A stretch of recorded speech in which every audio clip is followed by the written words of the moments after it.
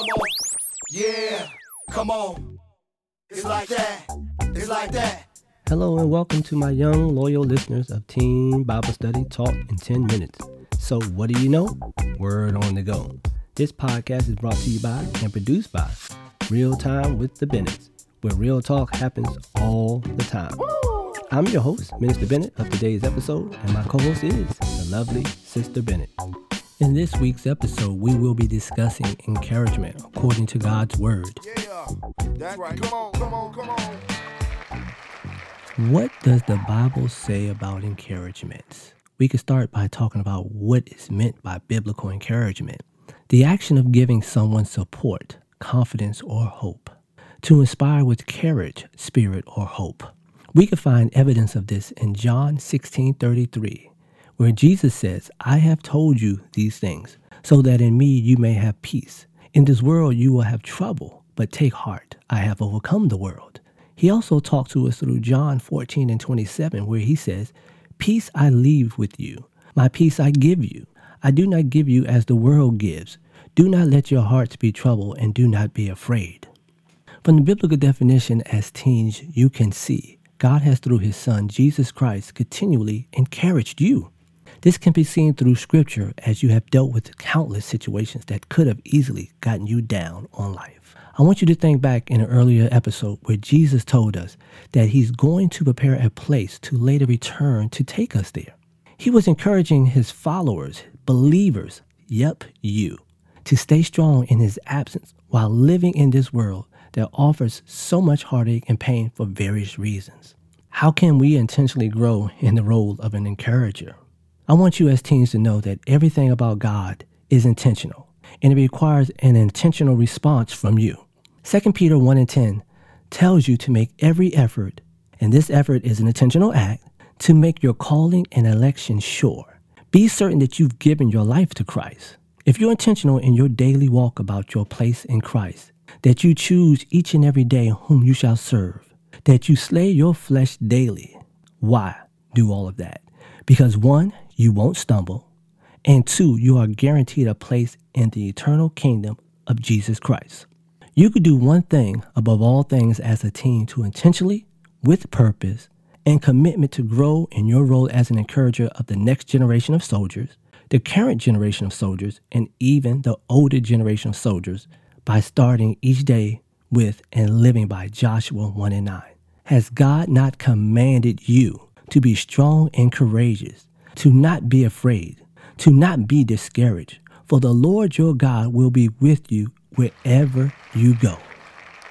We open up this episode this week talking about what is biblical encouragement. And it took us to a place where we found out that as a teen, you have the role of an encourager of the next generation. Which made you ask this question: how do we encourage? Yes, you. How do teens encourage those we are in relationship with?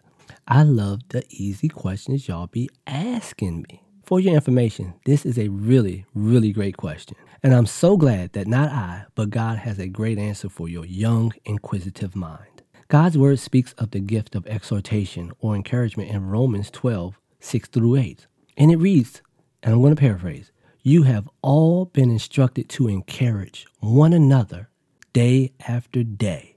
That can be found in Hebrews 3:13 and Hebrews 10:25. Please take the time to read the scriptures for yourself in their entirety. God has charged every believer, young and old, to encourage somebody or someone. Here are a few practical ways to encourage. Encourage them in their relationship with the Lord. But watch this. Encouraging ourselves in the Lord is the first priority for an encourager. Without knowing what the word says, your encouragement is baseless and simply your personal opinion. This is where your prayer life needs to be key in your relationship with God. As you prayerfully depend on him in your life, you are able to encourage others to live obediently and making godly choices by praying for them and with them. You encourage them by listening. Being a good listener is every encourager's greatest weapon. It takes discipline. We are so quick to want to fix our friends, our family members, and that person who is living a life of discouragement, so we speak way too soon. God tells us to be quick to hear and slow to speak, James 1:19. This applies to more than when we are angry, but also in encouraging a person through tough times in their lives. Proverbs 18:13. Your silence offers you the time to pray, seeking God for the words and wisdom to encourage your friend, your family, or that stranger that God has placed in your path.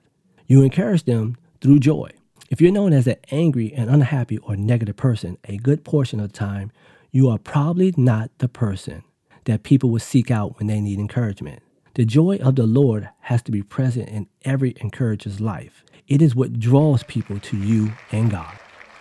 We talked about biblical encouragement. We talked about your role in encouragement. We talked about how to encourage those that we are in relationship with, which leads us to this final question. What part in encouragement do you play? In your young life, in your adult life, in your getting old life, you will come across many different kinds of people every day at school, church, work, and even in our own homes.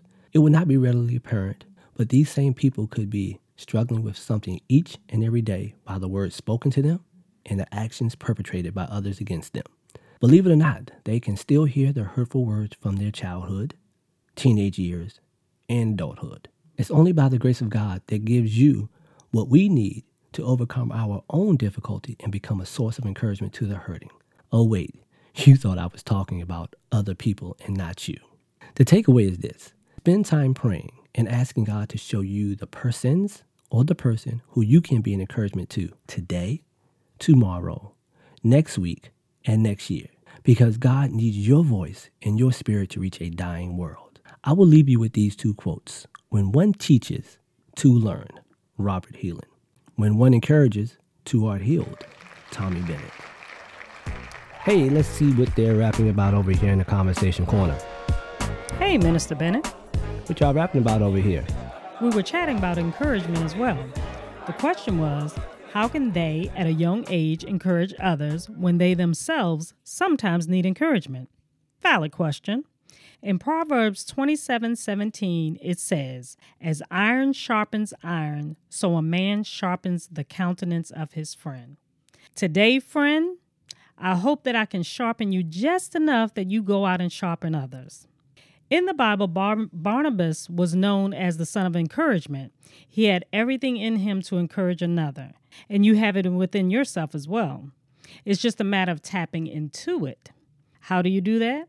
Well, some are born with the gift of encouragement, meaning that it comes easy and naturally to lift up someone's spirit, make them laugh, and be that ear that some people need. It's their personality. For others, it is something that you have to work at, put into practice until it becomes natural. It's important to find good in everyone. Yes, I know some may only have a glimmer, but it's there. You also have to be willing to talk the talk and walk the walk, the Christian walk, that is, because whatever is in you will come out. The Bible says, out of the heart, the mouth speaks. If you speak positivity, that's in your heart. The same as if you speak negativity. It's in your heart. You have heard the saying, think before you speak. It's hard sometimes and you have to actively practice it, but it can be done. Someone needs your encouragement, not your negativity. People say sticks and stones may break my bones, but words will never hurt me. Now that is a lie from the pit of hell. Words have power and they hurt deeply. And young people, stop saying mean and nasty things and then try to backpedal and say, I'm just playing. Nope, you can't do that. Once mean and nasty things come out of your mouth, there is no way to take them back. The person that you're talking to has already heard them and it gets in their spirit. They may laugh with you at the moment, but when they are alone, those words come back and it can cause serious harm. Don't let your words break someone's spirit because you never know another person's breaking point. Again, you have what it takes to encourage another, so be an encourager, not a discourager. Be the light in someone's dark place.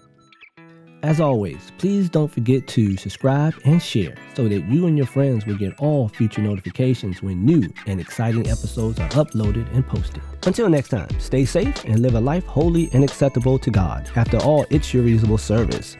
With a special thank you to LJ Productions for post-production's editing techniques used for this podcast. This podcast was sponsored in part by the Body of Christ Church in Waldorf, Maryland, Pastor Kenneth E. Stewart, its Christian Education Ministry, in association with Real Time with the Bennetts.